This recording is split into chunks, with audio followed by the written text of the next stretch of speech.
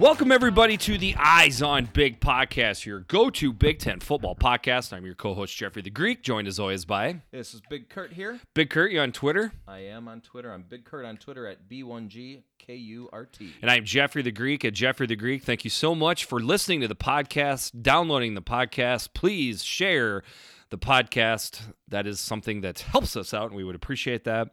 So I've got a couple hot takes here. You ready? Yeah. Okay. What cartoon was my nearly 5-year-old watching when he came over? He was watching He-Man. He was watching He-Man. The original Hanna-Barbera He-Man. So another one of those shows that you see, not for the first time, but basically for the first time in a long time. Yeah, it's like you're watching the first time. Right. Yeah. So you notice a lot of things that you, of course, didn't notice when you were 8 years old when you watched it. He-Man, muscular man. Yeah. Quite the homoerotic outfit he has. Oh, yes. I mean, there's no doubt. He's got like frilly boots on. Frilly boots, like a fuzzy underwear. It's basically like and underwear. And then the shirt is just like a cross thing that goes across his chest, like his nips are showing on the cartoon and everything. Oh yeah. Like wavy blonde hair. And his pants that he's wearing, they're like Speedos. I mean, they're not even underwear. They're so tiny, right? I just noticed. I noticed that, and I'm like, "Yikes!" Whoever the original illustrators or cartoonists or whatever, like, did they throw that out there? And then the producer's like, "Yeah, that looks good." And they're like, "Oh Christ, they took that. That's what we're gonna work with." Obviously, they were trying to. And by the way, there's a documentary, just toys. I don't know if you've seen it. It's on Netflix, but it just literally talks about background toys. It's pretty awesome. Cool. I'd like to watch that. I mean, the He-Man was just born out of nothing other than just PR. So it was the early 80s, Schwarzenegger and, Sylvester Stallone. Like, the whole thing was like in society was going to big, strong, like muscles, be masculine. They're like, that's what we're going to do. We're just going to do and we're going to come up with a toy. Well, and then it was original because the toy and the cartoon came out together. Okay. So like, the cartoon was basically there to promote for the toys. It was just completely engineered thing. And there's a certain person recording a podcast right now that took it hook, line, and sinker. He-Man was the toy of choice for a young Jeffrey the Greek. Yeah, I mean, He-Man obviously based on Arnold Schwarzenegger, right? Sure seems like it. Yeah. Has to be. Yeah. I was never a big He-Man guy. Like, I watched the cartoon, but I didn't have any of the toys. I was just all G.I. Joe. Me and my brother were G.I. Joe freaks. G.I. Joe, awesome. I was balls deep in He-Man toys, man. I had them all. My friend Ryan had G.I. Joe, and G.I. Joe was fantastic toys as a kid. But I tell you, my cousin Ryan had Transformers, and Transformers were pretty cool too. I mean, those were three solid toy choices for boys. Because I tell you what, girls' toy choices, maybe it's still the same thing today. I don't know. I only have boys. Just ass. I mean, there was just ass toy choices for girls. I think my sister was way into the Cabbage Patch Kids. Yeah, I mean, it was pretty much My Little Pony and then Strawberry Shortcake was another one. Just horrible. Yeah, terrible. And then I just remember all the those dolls, they had like hair, and it would just be matted down and gross. Like that was so bad. And they have Barbie. Barbie. Oh, okay, Barbie. Yeah. I mean, Barbie's way back, Sure. But okay, so that was my first huge thing. So now we'll switch it back to football stuff. Dude, the flags are out of control with these football games. Like, gosh, I know. They got a job to do. Don't get me wrong. Like, you go to a officiating school, whatever you want to call it. Like, I understand, but okay. I think what we know what's going on here. We've got some sloppy football being played because of the weird schedule and everything that's been thrown at these players and coaches. It's like if you're playing Madden. Every now and then you get into this season and you're like, God, these penalties. And you can just like literally go in and dial the penalties from 50% to like 40%. Like, just dial it back. Like, I didn't get this game to get flags thrown at me. Right. we need to do the same thing with these refs. Well, like, if it's an egregious hold, call it. But my gosh. Okay, so you know how you watch a, I don't know, sophomore high school girls basketball game, and nobody knows what the hell they're doing, right? And the refs just like kind of, it's like an understood thing. We're just going to swallow our whistles for the rest of this game. That you is know? fantastic. I mean, it's basically like, we're just happy to have football right now. It's not even a regular, real season.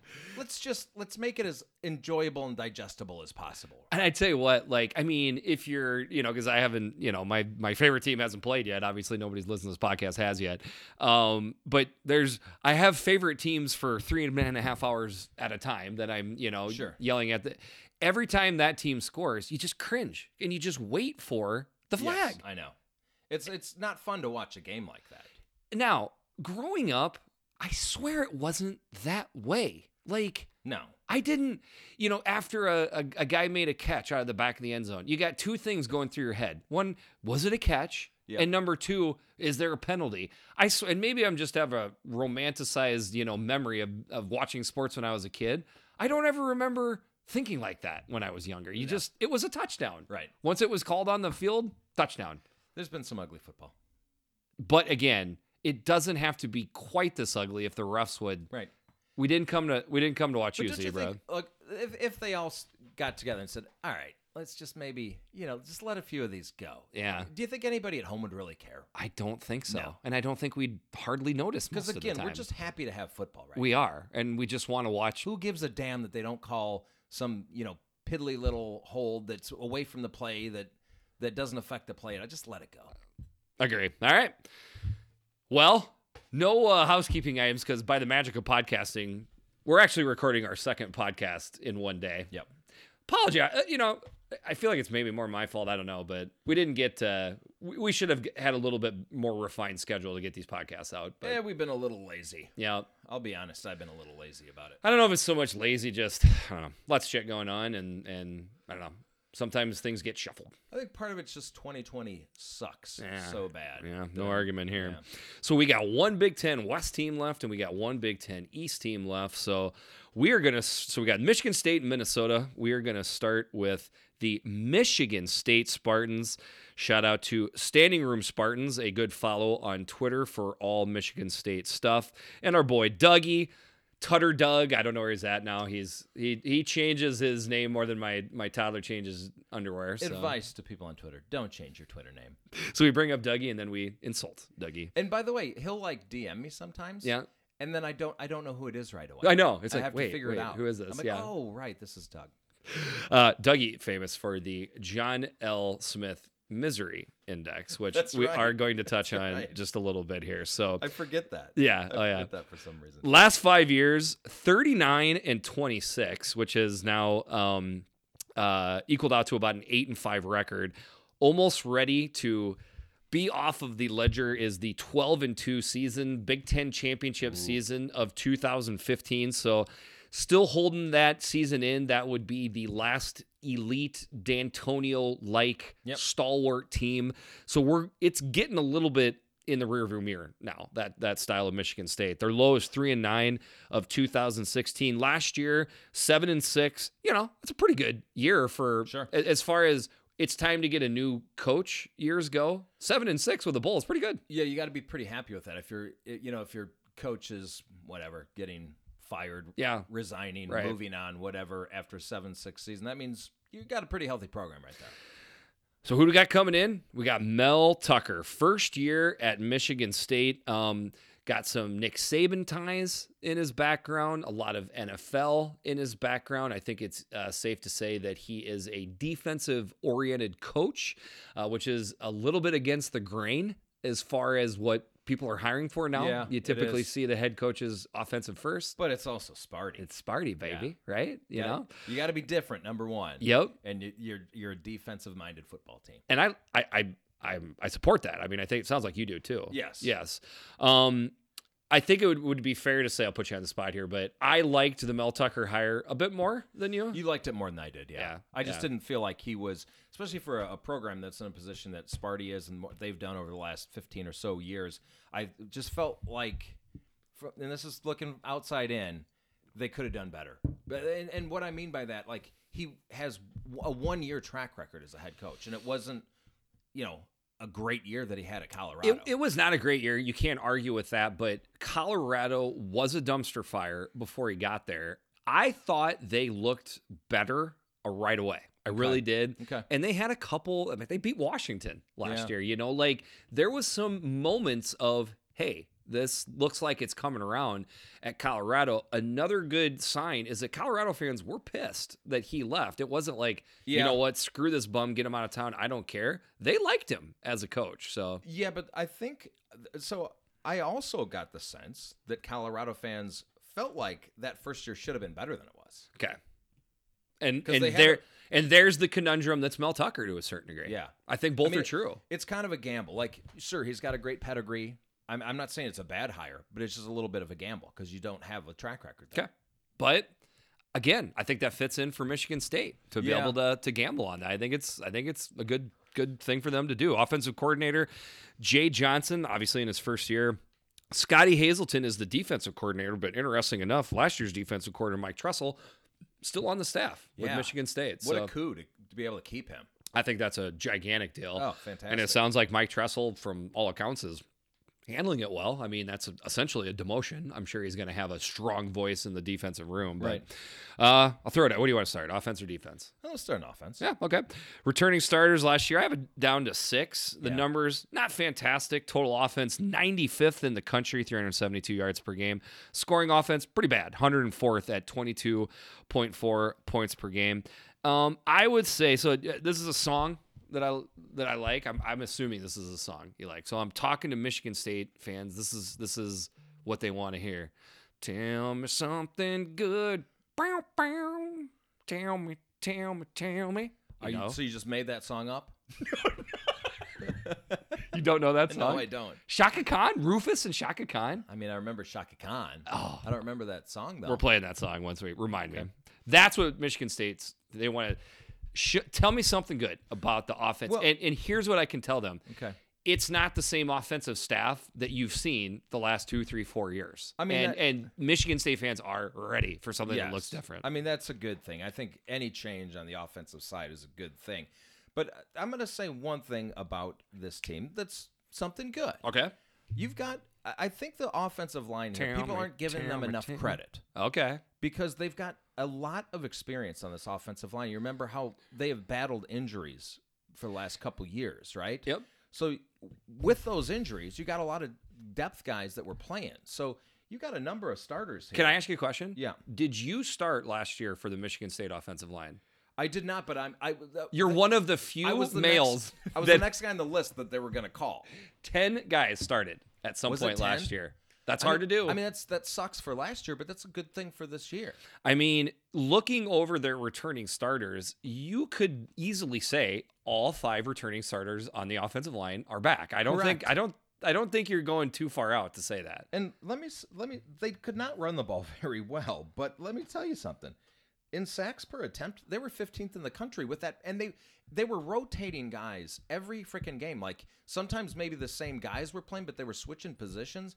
They never seemed to have the same offensive line lineup 2 games in a row. Agreed. And that's pretty amazing that they were 15th in the country giving up sacks. I agree. When that's the case. Yeah. So that's the one like thing. This offensive line, I would say, wound up being a solid C+, okay?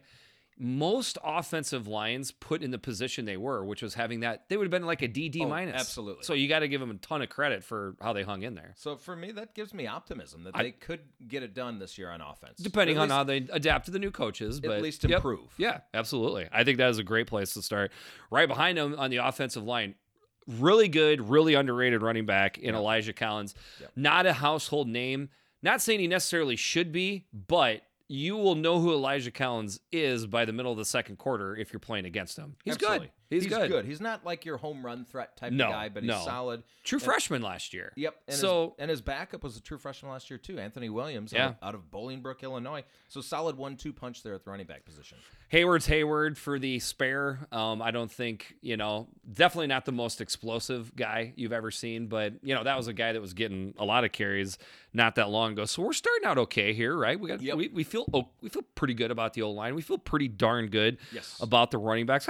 Let's keep going to the wide receivers. Okay. We got Jalen Nailor, kind of almost like Elijah Collins. Is he a household name? No. But I tell you what, he's a home run threat. Dude, he's dangerous. So this is going to be another big thing about this team is health, because they had so much problems on the offensive line. They've had so many problems at the wide receiver group too. So Jalen Nailor has struggled with injuries. He has to stay healthy. Yes. That's a key to this team. Yep. But also Trey Mosley, we know that name. Julian Bennett moves from cornerback to wide receiver this year. He was a 4-star recruit. And Jaden Reed, there you go, big transfer from Western Michigan University, who, by the way, has a teammate on this team. Did you know a high school teammate? No, is on this team. Okay. Are we ready to go to the quarterback room? Or do you want to say more about the wide receivers? I would say it is not a wide receiver receiving room that's going to jump off the page. No, they got some solid options at tight end as well. But just having that Jalen Nailor gadget weapon, and then if Jaden Reed winds up being what they think he's going to be, again, it's almost kind of like the offensive line and running backs. This isn't bad. No, it's not bad. It's not bad. And we haven't mentioned C.J. Hayes, who also has had an injury history. So if he can stay healthy too, I'm looking at potentially 5 pretty good wide receivers here. Enough to do something with would be the point. So we're and you got at the tight end position, not great, but a solid Matt Dotson. So you've got some weapons here. Yeah, I would say off the top of my head, C+, B- offensive line. I would probably say the same thing for running backs. Yep. Maybe more of like a solid C for the receivers, but has potential. Yes. Now we go to quarterback. Right. QB or not QB? That is the question. Podcast, that's pretty good. All right. Right now, it looks like Rocky Lombardi, great linebacker name. Awesome. Amazing linebacker name. Not so much for your quarterback. And he actually, at times, looks like a linebacker playing the football as well. Now, okay. Really going to glass half full this thing, all right? He was not put in a good spot often when he has been the quarterback. Yeah, that's fair. He was always getting kind of jerked around with Lorky, you know? Yes. Lorky's hurt. You going? Lorky's, So I got to give the guy a little bit of credit there. I didn't hear him bitching, complaining. He tried to go in and do his job. Okay. He is a poor man's Tim Tebow. Ooh. An extremely desolate man's Tim Tebow. Okay. So is that fair though? I mean, yeah, because he's a big, strong guy. Doesn't throw the greatest ball in the world. Tough, but you don't want to tackle him. No. As a defender. Yeah. So is it seeming like, are you getting the impression that Lombardi is QB1? I believe he will be. Yes. See, because I was getting Jaden Reed's high school quarterback is Peyton Thorne. Okay. Who I think he's a redshirt freshman this year. Yeah, he's a redshirt freshman this year. So I like this guy as a recruit. I don't know that I want to see him playing as a freshman, but there's a history there with this wide receiver transfer they got from Western Michigan, Jaden Reed. So I would like to see Peyton Thorne. I want to see him play this year. So basically what we're talking about is there's 2 other quarterback options, Peyton Thorne and Theo Day. Yeah. Different styles, type of quarterbacks. I'm using Standing Room Spartans here. He says that the fan base is probably darn near split 50-50 on who they'd want to see, which I guess basically means a very low percentage wants to see Rocky Lombardi, or maybe it's a who comes in if the offense can't do it type of thing. So you're saying that the Sparty Nation wants to see either Thorne or Day. Correct. Okay. And it's split down the middle. I mean, to me, Thorne is your future. It's kind of a throwaway year. I'd put Peyton Thorne out there. Obviously, we don't know if it is just like the dude is not ready, and it's either one. Idea. If that's the case, he's not ready. But if you thought that it was close between Lombardi and one of these other 2 guys, I'm with you. Unless you really thought he was going to get killed. But we just talked about the offensive line being pretty good at pass pro. So. Right. Yeah, they're good at pass pro. And the thing about Peyton Thorne is he was not a highly recruited guy. He was actually going to go to Western Michigan initially. He committed there, and then Sparty went after him and flipped him. But I think he's a sneaky, under-the-radar recruit. I think he's got good wheels. He's got a decent arm. a good combination of both. So I'd like to see him and just, see what the future looks like. And it seems like it's going to be more of a multiple offense. I don't think this is going to look like, and I think they were already kind of starting to do it a little bit the last couple of years. It's not going to look like your, mid 2015, 12, type of offense. So in the end, again, if it just looks different, I think that's what Spartan fans are going to be looking for. All right, switch to the defense. Yes, sir. I want to start at linebacker. Let's do it. Because I want to start with Antjuan Simmons. Yes. Okay, bold statement. He might be the best defender in the entire Big Ten this year. Okay, that's a bold statement. Now, I'm going off of if that happens, if that comes to fruition, two things are going to have to happen. He's going to have to stay as hot as he did the second half of the year, and he's going to have to stay healthy. But if he looks like the Antjuan Simmons that is at the top of his game the entire year, he is a stud. At the very least, I wanted to impress upon our Sparty listeners that this could be almost my new J.K. Dobbins man crush in the conference this year, except on the other side of the ball. I'm going to take your Antjuan Simmons, and I'm going to raise you a Noah Harvey. Okay. I'm not saying he's at the Antjuan Simmons level. I'm not saying that at all. But this is the guy that filled in for Joe Bocci when he was out last year. Played a absolute fantastic game against Illinois. Played an absolute fantastic bowl game. I think this is maybe the most underrated player in the Big Ten. Okay. Stud.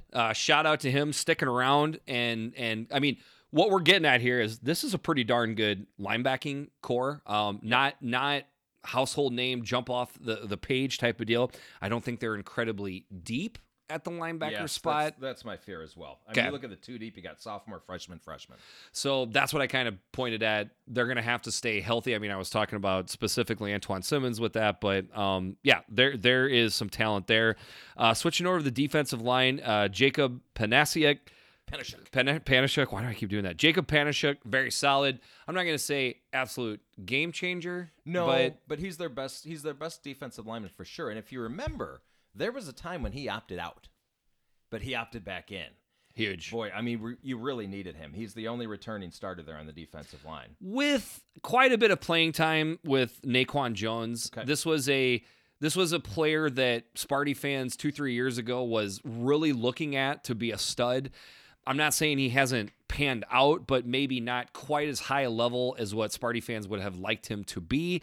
So kind of eyes are on Naquan Jones. After that, to start pointing at the depth and who's going to be at. Yeah. We don't know. It is. I don't think even some of the most diehard Sparty fans are going to know until the team rolls out in a week here. Yeah, I mean, I think one of the biggest problems I have with this roster overall is just the depth. I mean, you look at the roster and you're like, yes, it was definitely time for D'Antonio to move on because he just wasn't the same coach. He wasn't bringing in the same players. He wasn't developing the same players. I mean, he had that disastrous 2016 recruiting class, which was supposed to take him to the next level, and they are all took gone. Off. Yep. And that's basically what we're looking at here. Those guys would be starting our depth guys right now, and they're gone. And I remember when we did recruiting rankings, how low Michigan State was. Yeah. Some of the teams they were under was shocking for the recruiting rankings. We're starting to see that. We're starting to come to fruition. And then, okay, well, I'll get there, but going to the defensive back. So they got a stud at each level. So that's nice, right? Because Xavier Henderson, defensive back, strong safety, very good safety, very, very good safety in the mold of a lot of the Sparty defensive backs. Outside of that, that was a rough defensive backfield last year for the Spartans. Gave up, not horrible passing stats, ranked 37th last year. But as far as making the play when it needed to be made, it was something Michigan State's secondary really struggled with. Yeah. They went against really good passing attacks. They really struggled.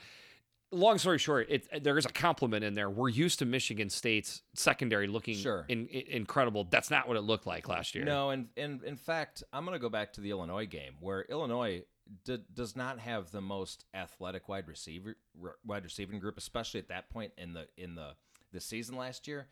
And the big physical Illinois wide receivers were absolutely dominating their defensive backs. Yep. Like they were almost like helpless at times. And that's why I'm saying some of the more, physically impressive wide receiver teams could kind of do what they wanted. So, okay. So specialists? Oh, specialists. Yeah. Well, we got one returning, a pretty solid one. Yeah. Matt Coughlin is solid. He has struggled at times, but a very good kicker. I think he's righted the ship. And then punter Tyler Hunt has played a little bit, but he's going to be competing for that spot as well. And a really good kick returner in Jalen Naylor. So, not too bad special teams there. Okay. All right, so let's get into the schedule. The Vegas odds makers, again, on a 9-game schedule, have Michigan State set at 3.5 wins. All right. So breaking it down, 4-game schedule like we do for most teams. First 4 games of the year, Rutgers, Michigan, Iowa, Indiana. I would say the ceiling would be 2-2. Yes, out of that, and a floor of 0-4 is on the board. I mean, it's not off the board, not totally off the board. You look at Rutgers and you say, "Oh, that's a win," but as we've talked about, Rutgers is probably going to be a little better than most people think this year. So with Rutgers being a little bit better than people know, if Michigan State lost to Rutgers, that would send a signal to a fan base, right? So I'm going to put Rutgers as the scariest game of the year for Michigan State, because if you don't win that game, you then look at the rest of the schedule as a Sparty fan and you're like, yikes. Yes. Is an 0-for-9 burger on the menu for us. So I like Rutgers as well. I like early games as a scary one. First game of the year, we have no idea how they're going to look with a new coaching staff. I mean, granted, Rutgers is a new staff too. Yep. So I guess they got that going for them. Yep. But yeah, if you lose that game, you're looking at the rest of the schedule like, oh, maybe we can beat Maryland? I don't know. So I guess that's as good a time as any. It's to get into the John L. Smith Misery Index from our friend Doug. I think what you're hearing from Kurt and I is that the expectations that we have are not extremely high for Michigan State. Sure. Yep. I would think that would mean most of the fan base, we always got crazies, God bless their souls, but most Michigan State fans understand this is a situation where we need to lower expectations. So when you don't have the high expectations going into the season, you can't get very high on the John L. Smith Misery Index because there shouldn't be surprising misery here. No, I mean, the only way that the John L. Smith Misery Index goes real high, I mean, it would bump up big if they lost to Rutgers. It would, because at that point, okay. So that's the first 4 games. Last 4 games, Maryland, Northwestern, Ohio State, Penn State. Okay. Tough end right there for Ohio State and Penn State. But that's a good thing, I think. It kind of is. Yeah. Save those guys for the end. Doesn't matter anyway. We're going to lose those guys anyway. So you're looking at your season's the first 6 games. Right. Right? That's how you look at it. Yeah. And then see who you get for that crossover game. And let's be honest. I mean, so this, instead of a 4-4, we should have just broke this down maybe 6-2. Maybe we should have. Because in all honesty, okay, it is. I'm not saying it's impossible because it's Michigan State. It's tough for me to see them beating Michigan. Okay? Yeah, me too. But out of those other 6 games, I mean, they're beating all winnable. Those are winnable games. Not, they're definitely going to be dogs versus Iowa and Michigan. Yes. But I mean, and I would think Indiana yes. as well. But them splitting Indiana, Iowa, off the charts crazy? Of course not. No. Right. It's not crazy. Again, with the over-under set at 3.5. So Rutgers, Maryland, Northwestern being the 6th game before they go down to the Ohio State, Penn State gauntlet. You can see 3 wins in there if you squint. Sure. And then whoever they get as the crossover on the other side. But I don't know. That's a lot. That's a lot of wins right there. Yep. Especially when we were even sitting here thinking 3.5, huh? Seem a bit high? That seems a little high to me. It seems a half game high. Yeah, I like the under on that. I do like the under on that. So for scariest game, I had Rutgers. Did you say who? Did you agree with Rutgers? Rutgers for me? as well, yes. Who do you have for the biggest game? I couldn't decide between IU or Northwestern. Okay. Because to me, that's your path to a good season is beating those 2 teams. Nobody cares if you beat Rutgers or Maryland. So I'm just a toss up for me. Okay. IU Northwestern. I'm going to go crazy with this. Let's go biggest game of the year, Michigan. And I'll lay it out for you. Okay. Let's say they beat Rutgers, right? Yep. Maybe they even look good beating Rutgers. Maybe they win, 28-10 and things look good. What happens to a fan base when they win any game? you feel good, right? Oh, yeah. And then you just expect, well, then now we got to win that game, right? So the next week you go and play your rival. Then it becomes the big, like, if we beat Michigan. Right. Right? You know who's the best But, fan base but on the other side of it, if you lose to Rutgers and you go into Michigan, at that point you're like, this is what we would need to save the season at this point. So, makes sense? Yeah. And it's a rivalry.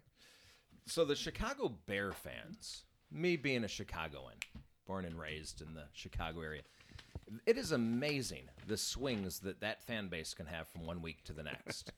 Like, I swear, like, they could be like a 500 team, and they'll beat, like, a decent team. Oh, the Super Bowl. Definitely. This is the year. Super Bowl. Then they lose the next week. Oh, sucks. We're Fire awful. staff. Get them all done. Just get rid of everyone. That's Chicagoland type it's amazing. Of fandom for I've never seen a fan base with a bigger swing from one week to the next. It's a unique situation. Certainly is.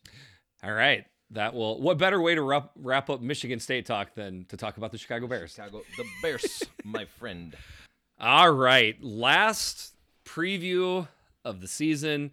Apologies to the fan base of the state that the Downstairs Athletic Club is located in. Of course, I'm talking about the Minnesota Golden Gophers. Shout out to Ryan Selesky and my buddy Dan for giving me some info. There's a reason that we left Minnesota till the end. We thought that there could be news that could pop at the last minute.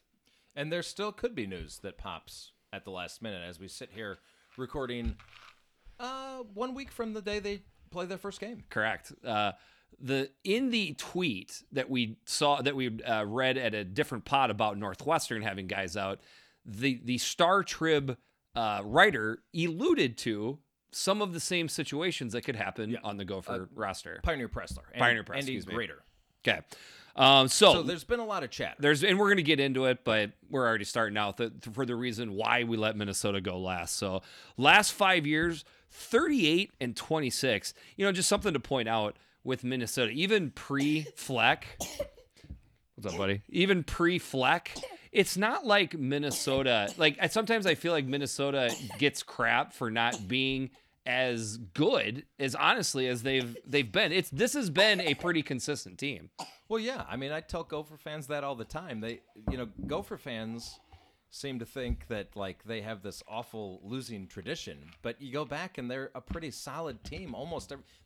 They very rarely go underneath 5 wins. Correct. Certainly, 4 wins. Right, so, and they act like they're this tortured fan base. It's not that bad. As an Illini fan, I get offended, to be honest. I mean, they haven't gotten over the championship hump for sure in a long time, but there's been a good amount of wins for them. Absolutely. Their lows 5-7 back in 2017. The high, we know that well. 11-2 just happened last year. Who's the coach? We got the Bolt boy, PJ Fleck, in his 4th year. Offensive coordinator, we got a couple guys rolling around here, right? Mike Sanford Jr.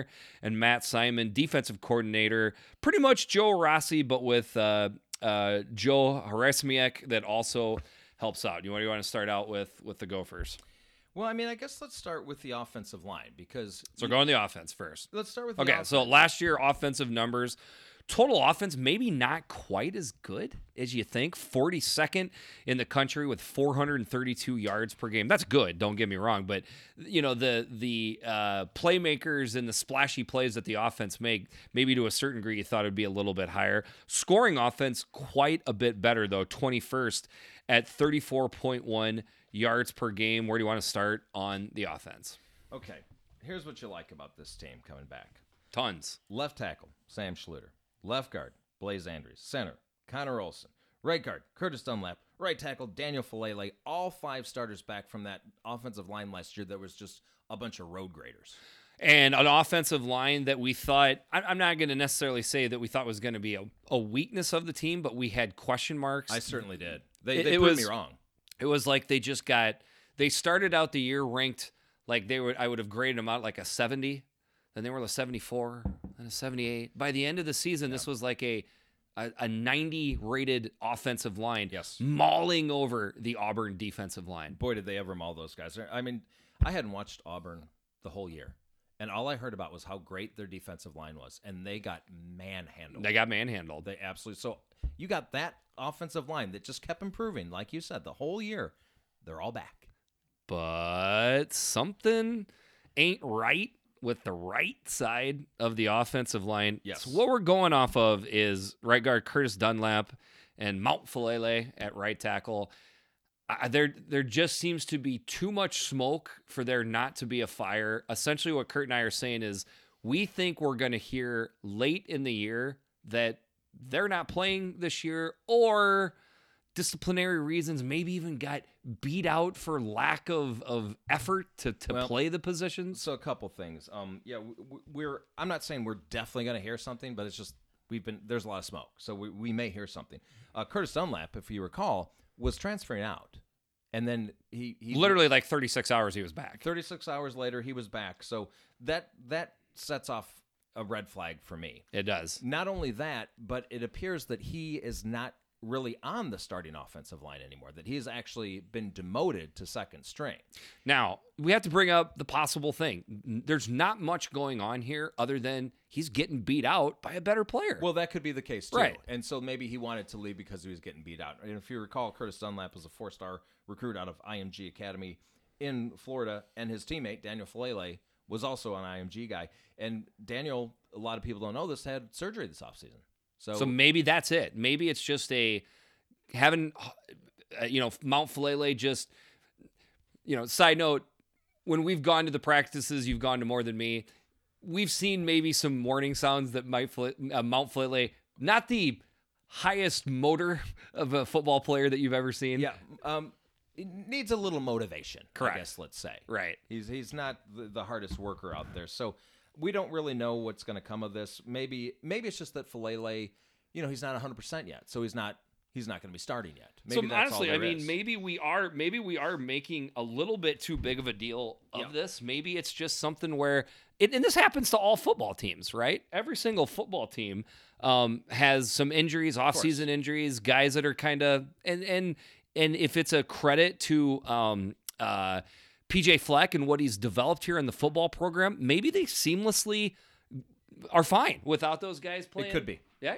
Okay. So now let's go to, let's stay in we'll see how this works out thing before we will turn this positive at some point, Minnesota fans, I promise. Running back. You and I loved us some Mohamed Ibrahim, right? Oh, yeah. Still like him. Bowling ball, man. Love the way that guy hits a hole. Yes. Fantastic. There's also been rumors. Some chatter about him as well. With Mo Ibrahim. So, we're not saying we don't know for sure, but one of the things that I would 100% be looking for when Minnesota rolls their hats out versus Michigan is who comes onto the field to tote the rock, and I would be hoping that number 24, Mohamed Ibrahim, is coming out to play. Yeah, but also you got Bryce Williams behind him, and I think the guy to look for is Cam Wiley. Correct. That guy, by the way, I have seen him in person, up close. He is chiseled from granite. Okay. He is an absolute specimen. And like we've said on previous podcasts, if there is a position that you would have question marks at that isn't quite a big deal, it would be running back. Is losing Mo Ibrahim potentially a big loss? Yes. Is it an insurmountable loss? No. Okay, we're back out of the ugly pond now, right? Because the rest of the offense here to talk about looks pretty damn good. So Tanner Morgan at quarterback is right now is inked in, not penciled in, inked in as the second best quarterback in the Big Ten, and I don't even think the only one that I could maybe say is Sean Clifford to give him a run for the money, but you really got to give it to Tanner Morgan. Yeah, and I think Indiana fans would throw Mike Penix in there as one of the top as well, but no. Health matters. Tanner Morgan is the second best quarterback in the Big Ten. 3,200 yards passing, 30 touchdowns, only 7 picks last year. Freaky accurate quarterback. Is this guy's talent off the charts? No. He looks like a phenomenal 8-year backup quarterback in the NFL, and that's not a slight to Tanner Morgan. That would be I mean, for where Tanner Morgan's, career was just 14 months ago, to say that he's almost for sure a draftable quarterback is incredible. It is incredible because we went to practices and we saw him play. And I remember at the practice just saying, well, Annexstad is the guy. He has to be the guy because he had a far superior arm. But, man, I mean, it just shows you how important it is to have great decision making at the quarterback position because this guy is so efficient. With that being said, it's good that you did bring up Zach Annexstad. He was the starter going into last year before the injury hit. Agree, he was the alpha male, not only just on the offensive side of the ball. I mean, it was pretty much, on the team, I think you could say. Yes. I mean, it seemed like people gravitated towards him in the year of COVID. Having a backup quarterback is huge. They have that. Oh, they've got three. They've got a very deep quarterback room. So that's another thing that's good for the Gophers. Without a doubt. And then wide receivers, right? Might as well leave the best for last. Rashad Bateman coming back was a twofold huge deal for this team. Number one, he's good at playing wide receiver. He's a pretty good wide receiver, yes. I mean, I kind of feel like sometimes I feel like that people think he's just a downfield threat. Oh, no. Dude is a complete wide receiver. Absolutely. Yeah. No, I disagree with that. But I've heard it. I've seen the... Oh, no. Yeah. No, he does everything. He's a route runner. He finishes plays. He's a after the catch guy. He gets between the DB and the quarterback. His body positioning. Position's awesome. His hands are great. Catches away from the body. There's nothing this guy can't do. If he runs a really, really good 40. Oh, my gosh. First round. And I think he's going to be first round almost regardless. Yeah. But if he does run that really good, like 4.47 40, yeah, I mean, he could be a top 10 pick. Yeah, potentially. That's pushing it, but he's that good. Okay, I have a hot take for you. Minnesota wide receiver room, overrated. Okay, now you're not saying it's bad, obviously. I'm not saying it's bad. I'm just saying there's a big drop off from Bateman to the rest of the group. What I would say is, how would this look if Bateman didn't come back? It wouldn't be a very good room. Right? No, I don't think so at all. Now, he's back. Bateman is back. Yep. And because of that pops up C to the A to the B. Chris Ottman-Bell, he's really good. Very reliable. Yep. Demetrius Douglas has retired. He's gone. That was somebody that was slated to be that third wide receiver. They were expecting him to take a big leap this year. Now, somebody that Gopher fans really like is Doug Emmelin, looking very good, very talented freshman. Yep.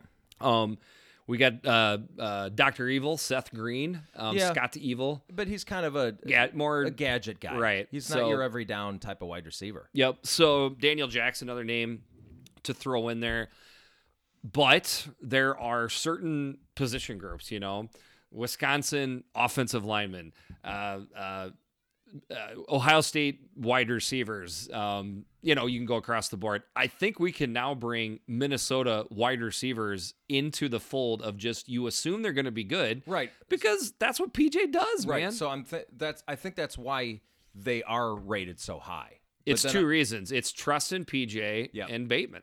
Yes, but I just think, to me, I just think it's not quite as good as people think it is. I think that's fair. Yeah. All Gopher hate mail directed at B1G, KURT. Tight ends, they have tight ends. There you go. Tight ends for days. I love this group. Co Kieft, Jake Paulson, Brevin Spanford, Bryce Winham. Man. None of them are going to catch the ball. Well, none of them did catch the ball last year, but will that change this year with a new offensive coordinator? With Mike Sanford coming in, with Kirk Shiraka leaving for Penn State.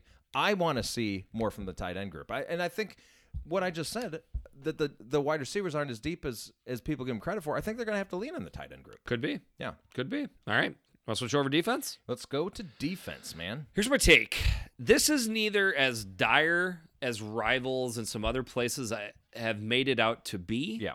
I also don't think it's as good, if not better, than Gopher fans seem to have made it out to be. I think the truth is somewhere in the middle, okay? I do have a ton of faith in defensive coordinator Joe Rossi. I do too. I mean, he's proven that this is he can do it. You want to have some stats to prove that? Yeah.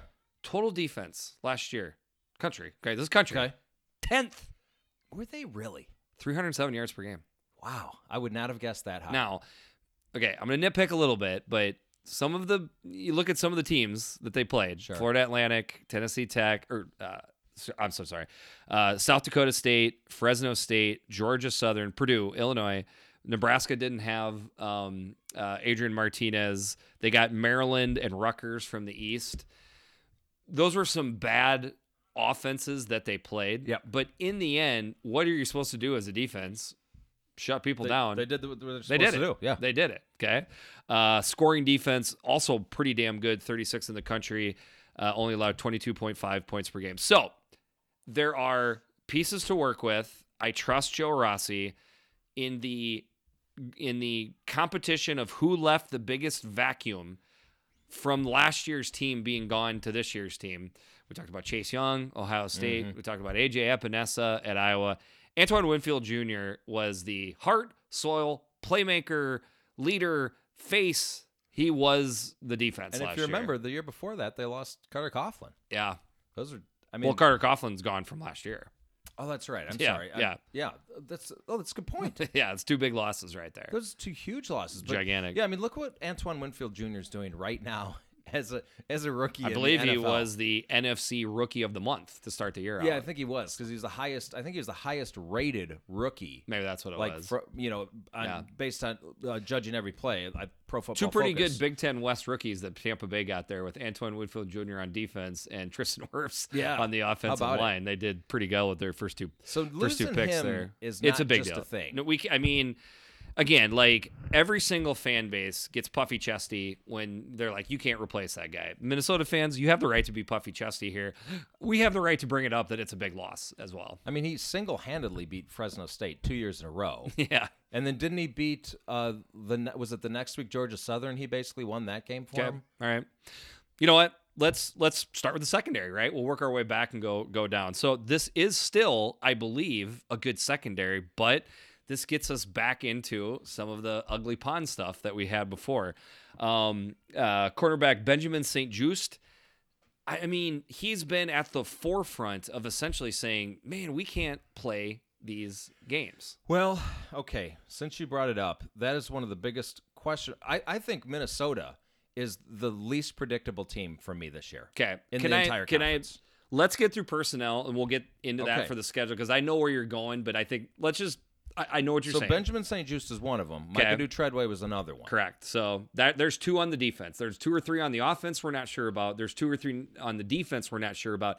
And these aren't just nobodies each time. Right. These are guys that you 100% are expecting them not only to play, but to start and be major contributors. So Dude Treadway is basically the bell cow on their defensive line, and Benjamin St-Juste is basically the bell cow of their defensive backfield. Along with Coney Durr. Coney Durr is another fantastic cornerback for Minnesota. Jordan Howden, he's the one that had the pick versus Penn State. Tyler Nubin is a huge recruit that they're expecting to step in at the other safety spot. Justice Harris.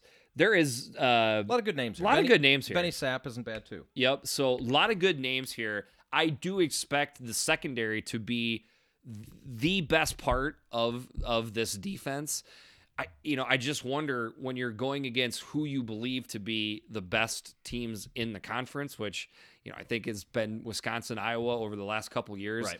You would want to be more strong in the front 7 than the back 4 or 5. Yeah, but I think their front 7, maybe at least the defensive line. I'm going to start on defensive line. I feel like Boye Mafe, good player. Good. Keontae Shad, good player. We already talked about McAdoo Treadway. And then Atamewu on the other defensive end position. Yeah. There's another dude that, boy, he passes the eye test. He's good off the bus. I can Absolutely. tell you that. All name team too, Azizi Otomewu. So we got the Notre Dame kid, Shade. There is something there for the defensive line to work with. It's, typically with the defensive line, you want to see some sort of rotation. I do believe they have that, but you want 1 or 2 guys to kind of set it off of. I do think Boye Mafe can be that guy, but he hasn't consistently been that guy. No. Like he had all the chances in the world to just to take the starting job over last year. It was set up for him. He never really did. I guess that's a fair point. Yeah. And then if we want to go a little deeper, I guess the one concern I have up front is the depth. Okay. Depth is a concern. Yeah. I would say into the next layer with the linebackers, depth is the same deal. Now they're running a 4-2-5 quite a bit. They typically have 3 nickels out there, or 2 corners and a nickel out there. So linebacker depth don't need quite as much out of them. They got some chances at linebacker. Mariano Sori-Mayen, he played in place of Kamal Martin, because if you remember, Kamal Martin was hurt a gigantic chunk of the year last year. Got thrust into it. He did really well. Game. James Gordon, Donald Willis. And then keep an eye on Braylon Oliver, really raw, really talented. So essentially, what did I just do? I just named 4 linebackers right there that are going to basically play 2.5 spots. Okay, right. Call it that. There's something there, but it kind of folds back into what we were just talking about with the defensive line. As far as like who the guy is, who the rotation is, there seems to be a lot to get figured out right there. Well, and again, I'm going to go back to depth. I mean, you got your two second stringers are both freshmen here, and I like Donald Willis as a recruit. I think he was an probably underrated prospect. I think he's better than his rating was, but he's still just a freshman. So, yeah, again, front 7. I like the starters. I'm not crazy about the depth here. I think what you mostly need on this defense, if I am the defensive coordinator going in this year, I'm like, okay, who is going to be the guy? Yeah. You need a guy on defense. You know who the guy is on offense most of the time. It's the quarterback. A big splashy wide receiver can help too. So they got that, like crazy on the offensive side of the ball. But we need somebody to be the dude on the defense. Yep. I don't think anybody knows who that is right now. My guess is they're not going to know until the ball gets kicked off pretty much in a week here. All right, so now we'll go to the schedule. Over-under set at 6.5 wins for the Gophers out of a 9-game schedule. That is pretty good. So we could have probably gone over this at the beginning of the podcast, but we gotta do a little 30 for 30 here. I like that reference you just made there. Okay. So usually 30 for 30 is a, really well done ESPN documentary series. One of the few things they do very well. They really are excellent. That is fantastic. But, the reason they're excellent is because they're not doing it. They just ask for a filmmaker to make a film, and they put it on ESPN. It's a very good point. Yeah. It's a very good point. So the 30-30 we're talking about here is from about a month and a half ago, when it was pretty much looking dire that we were going to have a Big Ten football season. Yeah. There was a interview that PJ did that looked like he just got woke up at 3:00 in the morning, or maybe he took a red-eye flight, drank, somebody roughed him up in the tarmac. I don't know. That was my thought. Yeah. I mean, I looked at him like, that's what I look like on a Saturday morning. Okay. Long story short, he looked frantic and stressed, and then he threw out we polled our guys, and 30 for 30 said they weren't comfortable playing football this year. He had spoken individually with 30 players, and every single one was in favor of not playing, or approved of the idea to at least postpone to next year, to be on January 1. And now we're playing football. I can't look over that. I can't overlook that either. That's a thing. That factors into my feeling about this team this year. To quote Yogi Bear, 90% of the game is half mental. Correct. And football, I mean, if you don't have the juice to play, it's not going to happen. But so then Minnesota fans will say, well, but look at this team last year, because they had the juice. If you remember, they didn't look very good early, but they got a little better. And they got a little better, and it was all coaching. PJ Fleck did a great job getting their heads in the right place last year.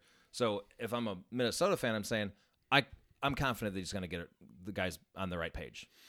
And I would say from after the schedule or the season was back on, PJ did a really good job of. He said they interviewed him on the Big Ten Network, and they said his first phone call was to Rashad Bateman. Yeah. We already kind of touched on it. It's worth saying it again. Rashad Bateman coming back was huge. Absolutely. For the overall tenor of what I feel about this football program. I got to thank the teammates as well. Yeah, and I think the team kind of looks up to Rashad Bateman, right? Yes, I think so too. Yeah. All right, so going over the schedule, I think we can do the 4-4 with them. So we'll go the first 4 games, starting out with the Michigan Wolverines. Then they go on the road twice to Maryland and Illinois, and then come home to play a Friday night game versus the Iowa Hawkeyes. All right. 2-2 definitely could happen there. 4-0 could happen there. Yes, it could. Do you think it's crazy that I think 1-3 No, could happen there. 1-3 is the floor, but that could happen. And what we're talking about is very plausible that they lose to Michigan and Iowa. Possible to lose against Illinois. Absolutely. Yeah, it's possible. They've actually looked really good versus Illinois in the PGA era. Well, 2018, remember they got stomped. Oh, okay, you're right. I forgot about that. I had that reversed in my head. Yeah, got Rob Smith fired. Okay. But then got absolutely jolly stomped last year. Okay. So that's interesting. Illinois got jolly stomped. Almost kind of a PGA Illini rubber match here this year. And then the previous year, 17, it was a real dogfight till the end of the game. Okay. So, anyways, long story short, this is an interesting first four game. We expect them to roll the hats out and get Maryland, but there is a lot of stuff we are going to find out about the Minnesota Golden Gophers really quick. Those first four games. Oh, I think we're going to find out that first game. So I'm going to go scariest game of the year, Michigan. First game. Really? You're going scary? Correct. Okay. Because if they don't look good, like I have this feeling that plugged in Minnesota fans also have a little bit of angsty feeling going on now. I would probably be equal parts excited and scared for that Michigan game, because if Mo Ibrahim doesn't come out, the offensive line is gone. Right. A couple defenders that we're talking about roll out, and then all of a sudden you're down 10-0 to Michigan. That's scary to me. So that's your scary. So I like that, though. Okay. It's not who I picked. I'm heavy on first game scary games this year. Yeah. So my guy Boatwagon. Yep. Solid follow. Solid follow on the Twitters there. But he said, and he didn't have to tell me this because I had already picked this game. Okay. Illinois is his scariest game. Okay. And I think to a certain degree we just, And one of the reasons I think so is early in the year. The biggest question mark I have with Illinois is their overall health, and especially the health of Brandon Peters. They get Illinois early in the year, so it should be a fairly healthy Illinois team. Okay. Going on the road, that would be my scary game. I don't think there's, because, typically the scariest game is, oh my gosh, if we lose this because we should beat this, So I get it. Sure. That fits under what we typically have for how to list that. I just kind of went off the board a little bit for me. For the last four games of the year, Purdue, at Wisconsin for the Axe, Northwestern, and then at Nebraska. Okay, so for those four games right there, I could also see anywhere from 1-3 to 4-0. They could win all four of those. Minnesota is an enigma wrapped in a riddle for us. This is my wild card team in the Big Ten this year. They should be everybody's wild card team. Yeah. There is definitely things that you can point to with this team and say they're going to be fine. Yeah. Offensive line is to me. You've got an established coaching staff. Yes. An extremely established quarterback. Yep. Bateman's a stud. Yep. Good running back, and you trust your defensive coordinator. Yes. All of those things that I just said are true and give you confidence this will be a good team. But then there's a bunch of other question marks. You could flip it on with the defense, the team psychology. We've hit on it, but I'm just saying, you could make a plausible argument. I'm going to be crazy here at 2-7 or 8-1. I know it. I swear it's the thing. I just don't know what to.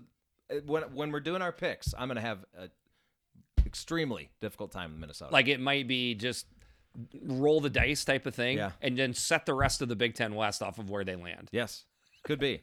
Okay, so biggest game of the year. I think you have a 1A and 1B here, all right, but I have biggest game of the year, Wisconsin. Okay, I went a different route. Okay, I went with Michigan. Okay.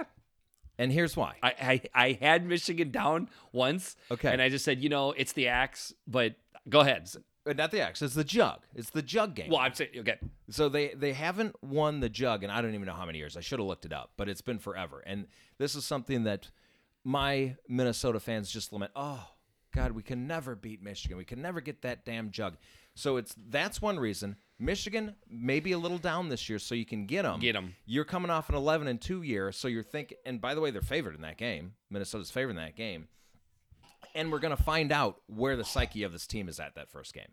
To me, their biggest game of the year. Week 1. Have we ever had a home opener that wasn't against rivals or anything like that has had biggest game, scariest game, interesting. What are we going to see? I mean, That's obviously, I can't wait to watch the Hawks play, but I can't wait to watch that Michigan. That is the most interesting game of week 1. I don't even think it's, I mean, we'll talk more, in a little bit, but I completely agree. I went with Wisconsin because if the season plays out like Minnesota fans think it will, that would be for the Big Ten West title. Yeah. And getting, I mean, that is, I believe I think the team in the Big Ten West that they hate the most and want to beat the most is Wisconsin. Oh, it is. But the 1B team would be Iowa. Yeah. They've beaten Iowa, or they've beaten Wisconsin once in the last 5 years. They've beaten Iowa 0 times in the last 5 years. The Pig is a trophy that you absolutely want